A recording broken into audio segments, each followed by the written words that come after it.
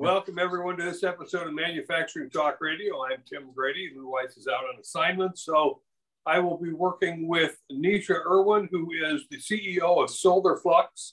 I'm actually very excited to talk about this topic. This is solar thermal energy. You don't hear it widely discussed, particularly for industry. And Nisha, I want to really get a sense of what SolarFlux does. How does it concentrate energy, bring water to its boiling point, create steam, all those exciting things that help us use the sun's energy instead of burning fossil fuels. So thank you for joining us. Yeah, thank you so much for having me on. It's a great honor to be on your show. So as you said, I'm the CEO of SolarFlux Energy Technologies. We make a parabolic dish concentrator, which you can kind of see in my background image here. Right. So it's a large, it looks a bit like a satellite dish. It sort of tracks the sun on two axes, and it has a very highly reflective mirror on the other side of the dish, and focuses all of the sun's energy onto a central point, as you can see in the image, and creates a lot of heat. So we'll get up to 5,000 times concentration. And the heat can get up to north of 1,500 centigrade at the receiver, so very, very high temperatures. And then what we do is we pump a fluid through the receiver. That central point, there's a coil, and a oil or a mix of water and glycol can flow through that. It will absorb all of the heat, and it transports it to a point where it can be used. And we can, with the current design, we can get up to 350 to 400 centigrade. And then we can use that heat for various processes, including industrial processes, which is a huge opportunity in terms of decarbonization and providing a sustainable energy source for industry. And that's an application we're very excited about. Well, Nisha, when I was a child, I used a magnifying glass to focus the sun's energy so I could, start fires over in the side yard when I wasn't observed by my parents, burning sticks. Yeah. How is the industry going to use this for their needs? Yeah. So it actually works very similarly to what you just described. We're basically focusing all of the energy onto a single point. But when you think about global energy consumption, so about half of global energy is consumed as heat. And by the way, global energy consumption continues to rise. It's projected to rise by another 50% in the next 30 years out to 2050 from where it is today. So we're continuing to see growth driven by population, driven by rising living standards, increasing industrialization. So about half of that energy is consumed as heat today, and about half of the heat consumption, so about a quarter of global energy, is consumed by industry. So there's an enormous amount of our global energy footprint that is consumed by industry, and we have a real challenge as a world when we're looking to address climate change and reduce the amount of carbon and other greenhouse gases that we're emitting into the atmosphere. How do we reduce the emissions associated with that thermal footprint? And we know from the conversations that we're having with clients every week, many companies are seeking for ways to reduce their emissions footprint. Very significant and aggressive targets are being set, up to 50% reduction in the next 10 years. That kind of thing is very common to hear from our clients. So then the challenge is, okay, how do we go about reducing our footprint? What are the options available? Particularly if you have a thermal footprint. Everyone's heard of photovoltaics, but photovoltaics are not very well suited for thermal processes. I'm talking about processes like pasteurization or sterilization or cooking. These types of processes that are widely used, for example, in the food processing industry. That's where we think that we could potentially provide a very value-added solution. We have one of the advantages of our technology is it's quite space efficient. So it produces a fair amount of energy relative to competing solutions for the area that it occupies. And that's a big advantage when you have companies that have an existing plant footprint that they're trying to retrofit a sustainable solution into, and they may not have unlimited space around their plant. So that's where I think we can be, where we can add, we can be of use, is providing a flexibly deployable, pretty wide temperature range, zero emission energy source for industry, particularly where you're looking for temperatures, between say 100 C and 300 C or 350 C. That's a temperature range that we can fairly readily serve today. Nisha, is yours a closed loop system so you can use the energy to raise the temperature of a fluid to 350 and then create steam to turn a turbine but capture the steam, and you don't have to reintroduce but maybe a modicum of additional water or whatever you use for the fluid, but essentially a closed loop system that's sounds like very, very energy efficient. Correct. Yes. So we have there'll be a thermal loop that runs through the receiver and to a heat exchanger, and then that will interface with the client's existing thermal systems in most cases. And even if they need energy above the temperature range that we're currently capable of supporting, we can also provide preheating. So it'll be a simple boost to the heat as it goes into a boiler or so we just offset the amount of fossil fuels required to achieve the target temperature, at least partially. So preheating is a big opportunity, I think. But yeah, it's simply a loop that runs to a heat exchanger, and there will be a high temperature fluid, that runs through that loop, and then we just inject the heat into the client system. Okay, so what kind of savings is the client likely to experience? It sounds to me like, because energy is a huge portion of manufacturers' cost, that they are looking at some significant savings here. Yes, so our goal is to be cost competitive with natural gas without subsidies. That's what we're targeting. And then you have on top of that, you have elimination of price risk. So once you install the system, it's going to run for 20 to 25 years. It's a low maintenance solution, fairly simple. There should be minimal risk to having it operate over that period, and you're locking in the price for that period of time. So you gain a lot of business predictability by having a guaranteed source of energy at a fixed price for that long time period. So that's a potential advantage as a business when you're trying to plan, one of your major cost inputs, gaining that security around the price. And then the other piece is reducing your CO2 footprint. So if, some companies, maybe today people aren't putting a price on carbon. In some states and geographies, there is a price on carbon. Currently in Europe, I believe it's trading at about $100 a metric ton. That's quite a lot. So we can simply offset the carbon emissions by providing the zero emission energy. And that will be another kind of effective saving to clients. So we're targeting basically being cost competitive with natural gas, reducing emissions, and providing price stability and visibility over the medium to the long term. Now, being cost competitive with natural gas, at what point do I have an ROI so I am actually ahead of the game? So it'll vary. It's very situation specific because we depend on the sun. So the sun is not evenly distributed, unfortunately. The Northeast doesn't have as much sun as, say, the Southwest in the United States. So you're going to get a lot higher performance out of one of these devices in an area where there's a lot of sun. All concentrating solar power systems require clear skies to operate. Cloud cover is a problem for concentrating solar power. So it's much better suited to places like California, Arizona, Nevada, New Mexico, Utah, these types of states where you have a lot of clear days. Having said that, we can still perform well. I mean, we're based in Pennsylvania. We've got one of our units set up here in Pennsylvania. We can still perform well in the Northeast, but you'll get a much higher ROI in places like the Southwest where there's a lot more sun.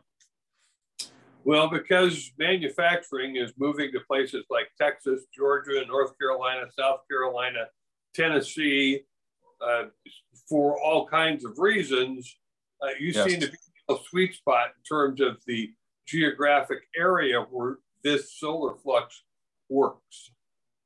Yes, we're talking to clients in those geographies as we speak, and I think we see a lot of opportunity there. All of them face the same problem. How are they going to reduce their emissions footprint? Hopefully we're going to land sort of some projects fairly soon. We're in good conversations at the moment, and I think we're well aligned with the geographic trends in terms of where manufacturing is shifting to. Definitely. I guess my intuition tells me that if I were to invest in this kind of technology, at some point it has paid for itself. And I am now essentially running free. Yeah, that's correct. We just did an analysis for one client. I think we're looking at about a 5 to 7 year payback based on that particular situation. Now, it'll depend on the situation. It depends on how much sun, it depends on the price of natural gas, and what assumptions you want to put into your payback calculation. But that would probably be on the higher end. Generally, solar systems, renewable energy systems, it might be a 10-year payback, even a little bit longer than that if you're looking at it like a residential system. So they can take some time to pay back, but then you're right. Like once you paid it back, you're getting essentially free energy from that point onwards. Yes. And certainly energy, as I mentioned, is a huge cost factor for manufacturing. So yeah. I'm glad to hear that you have developed this kind of technology. What was the genesis of this? Yeah, great question. So my partners, I'm the CEO and I'm kind of more on the business side. I partnered with two technologists who were the pioneers of the technology. It goes back about 15 years, the development project. So the lead developer, John Fangman, who's a co-founder of SolarFlux and our chief technology officer, his background is all in optoelectronics and fiber optics, and he was a distinguished engineer at Bell Labs, and then he co-founded a company that developed an optical component for fiber optic networks. It got sold to Cisco Systems, which worked out pretty well. And he got very interested in this solar energy solution. It was proposed by somebody who was concerned about the conditions that many people live in around the world, where in places like India or the developing world, where they don't have ready access to affordable fuels, and they're basically burning biomass in their homes, spending many hours a day collecting wood, other biomass, and then burning it in their homes, which has negative health impacts. And she was looking for, is there a solution out there, a sustainable energy solution that could one day be sort of deployed in these places and provide a low-cost source of energy? So the design was kind of originally inspired by that problem. What's a solution that could be provided, that could be a renewable energy solution that could be manufactured locally in those countries with the technical skill capacity that exists in those parts of the world. So it's actually, our device is actually kind of a low-tech solution in some ways. It's made of all steel and a skin of aluminum on the reflector. It uses casting and stamping processes for the production.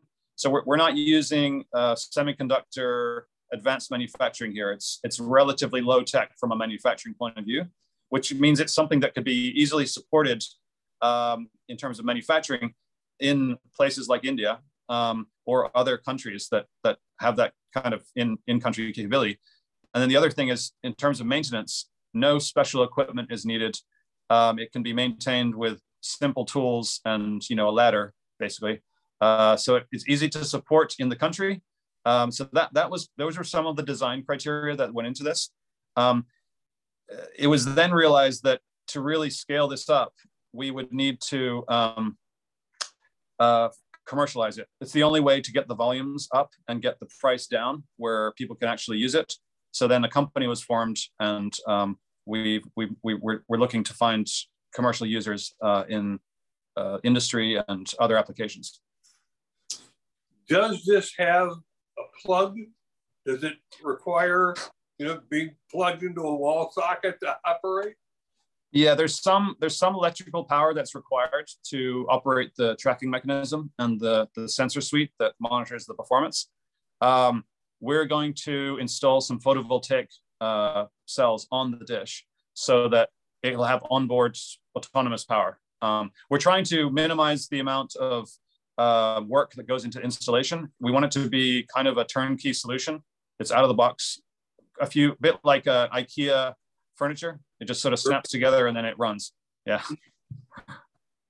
The reason I ask is because certainly one of the continents that's behind the curve energy-wise, but ahead of the curve sun-wise is Africa. Yes. And anything that can be easily implanted into that continent to help it develop would be a big, big win. And I suspect you've looked at this as well. 100%. That's just the kind of scenario that was that inspiration for the original product. And we definitely see a lot of opportunities for this in Africa, and would love to get it in use over there once we're fully in production. We've had a lot of inquiries from Africa about technology as we've been promoting it. And there's many countries in Africa where it would work extremely well, particularly in South Africa, in Namibia, where you've got tremendous amounts of direct irradiance or clear skies per year. Yes, it would be a great use case. So what is the size of this, both in footprint and length, width, height? Yeah, it's fairly large. There's two versions. One has about a 4.5 meter diameter, the dish itself, and it's 14 meters squared aperture. So the dish area is about 14 meters squared. So that's the smaller dish, and then it requires a bit of a clearance area. We want to make sure that in the event that the dish is not aligned with the sun, that the focal point is not going to burn somebody or have some safety problem. So we like to have a clearance area around it for safety purposes. And then so we probably need about 27 square meters for the smaller dish in terms of footprint. And then the larger dish is much bigger. Basically, we have one version which has a single inner ring of petals. There's about 20 petals, which are individual panels of reflector. And then the larger dish has a secondary outer ring of petals, another 20 petals running around the inner ring. And that's 3 times the area. So about 42 meters of aperture. And that'll require, that's about a 7 meter diameter in terms of the dish. So pretty big. And it'll require about 80 meters of clearance per unit. Yeah. Okay. Well, it's not like I need 10 football fields to make that happen. So that's very encouraging. Yeah. So we like it because it's a very modular and scalable solution, which means it can be flexibly deployed based on the client's needs in a fairly incremental way. Unlike some of the other concentrating solar power solutions like power towers, the minimum scale for our device is fairly low. I mean, you could put 1 device if you need to, or you can have 5, or you can have 100. It depends on how much space you have, what your power requirements are. So it also sits on a mast. So it doesn't actually take up that much ground. You could potentially grow things underneath it, for example, or have landscaping, or who knows. It might get burned on occasion if something goes wrong, but that's not too much of a problem when it's vegetation. But yeah, it sits on a mast, so it also doesn't require a lot of land preparation. You could put it on unprepared ground. You don't need to level the ground. You just put the mast down, a bit like a telephone pole. You could pile drive that telephone pole in, just like that. You can do the same with the mast here and mount the tracking mechanism on top, dish on top, and then it'll self-calibrate and off to the races. Certainly one of the concerns with something of this shape and size is wind, particularly the durability of the mast and its ability to absorb the pressure of that wind. I know that you've taken that into account. Yeah, that's a key consideration. That's something that we analyze heavily in the design. So we've done, a full FEA analysis on wind stresses and where the wind stresses kind of are concentrated and what the resistance of the device to various wind speeds should be. The bigger dish will operate up to 30-mile-an-hour winds, and then it goes into a safe mode automatically. So it has a wind sensor on the dish, and it'll detect what the wind speed is, and it'll go into what we call the safe mode, which is the receiver pointing up at the sky. So it minimizes the profile to the wind and minimizes the wind stress, and it'll resist wind up to about 100 miles an hour. So certainly these are sort of industry standard benchmarks. So we've designed it for that. Now you can definitely design for higher wind stress, but then your cost will just go up. So we're trying to get the sweet spot of keeping the cost, moderate, and also having sufficient wind resistance to account for most conditions. And then the smaller one is actually very wind resistant. Obviously, the wind goes up sort of exponentially with the area. So when you divide the area by 3, you get vastly higher wind resistance. So we're looking at potentially operating up to 100 miles an hour and resistance far higher than that. So it'll depend on the situation. If you're installing in a hurricane zone, for example, you'll need to really optimize for wind resistance. If you're installing in areas that don't often see high winds, then you might go for be willing to accept more risk on the wind resistance.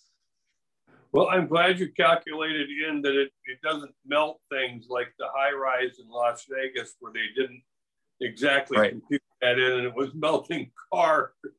Yes. Yeah. I think there was a story about a building in London as well, where it was a curved glass building, and it was sort of it was effectively functioning as a solar concentrator. That's right. Yeah.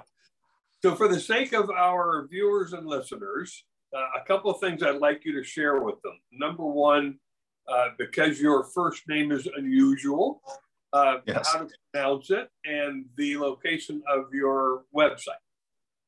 Yeah, sure. So my name is Naoise, Naoise. It's one of those Irish Gaelic names, pronounced Naoise, and then Irwin, my second name.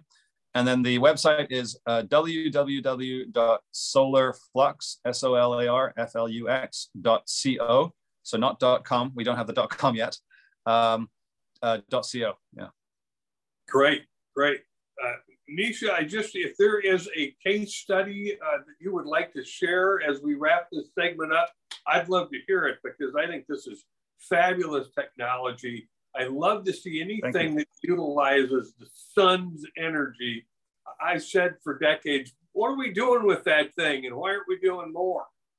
I know it's an incredible resource. 1,000 watts per meter squared every day is reaching us.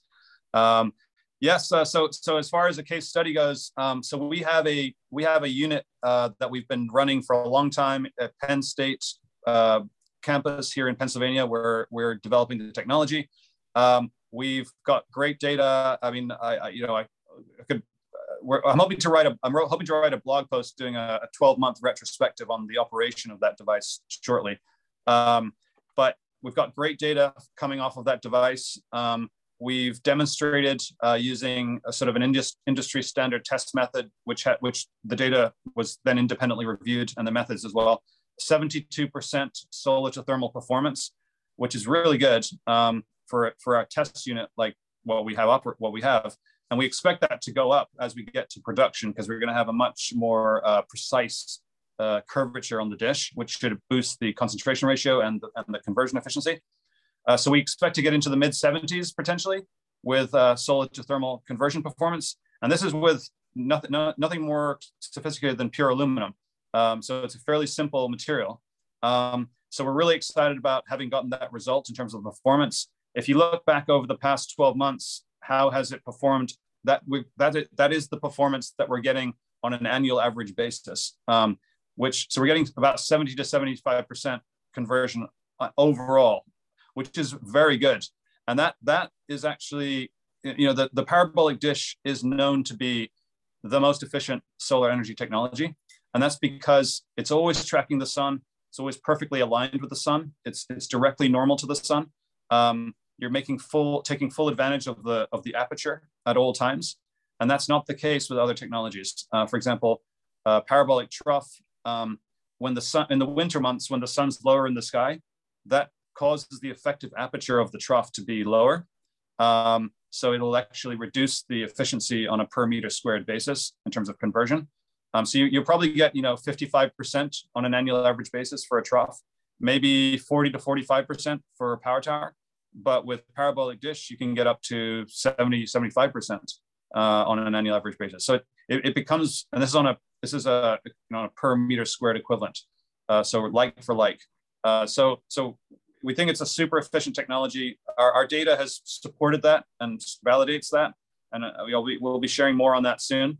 And in terms of the use case there, so it's a test installation where we're injecting the heat into a greenhouse. So we're providing space heating in that case. It's a direct offset to natural gas. So the greenhouse at night uses natural gas heaters. And then we have a storage tank that will inject heat when available to offset the consumption of the natural gas. And that's an application that we see a lot of opportunity for here in the region, even in Pennsylvania, which isn't the sunniest place in the world, but we think there's a good amount of, there's a lot of greenhouses and a lot of opportunity to even provide solar heat in this area, despite that. Well, yeah, greenhouses are a great application. And this is something that, again, to bring in that continent, Africa is looking at, is how do we get an energy source so that we can grow crops and feed our populace. So I think that's a terrific application for you to test. As a matter of fact, just to remind our listeners and viewers, every month we publish a magazine called Manufacturing Outlook. And one of the sections is called Technology Outlook. And I would like to invite Solar Flux, if you have a spare 1,500 words, to submit it to us. We would love to publish it on this technology. That would be amazing. We would love to do that. Great. We'll certainly follow up with you on that. Excellent. Well, we look forward to that. Nisha, I really appreciate you being on Manufacturing Talk Radio with us and representing Solar Flux. I love the technology. I love anything that utilizes the sun's energy. Folks who know me know I'm big into graphene, because someday I see that as flat panel glass in high-rise buildings. The energy grid won't be happy, but it'll be very green. This is another great green technology. Thanks for joining us. Thank you so much for having me on. And so we will put this up on our website. We will also get an article from Nisha on Solar Flux, and we will continue to promote this brilliant technology. Thanks for joining us, Nisha. Thank you very much. Talk to you soon. And thanks everyone for listening to this episode of Manufacturing Talk Radio.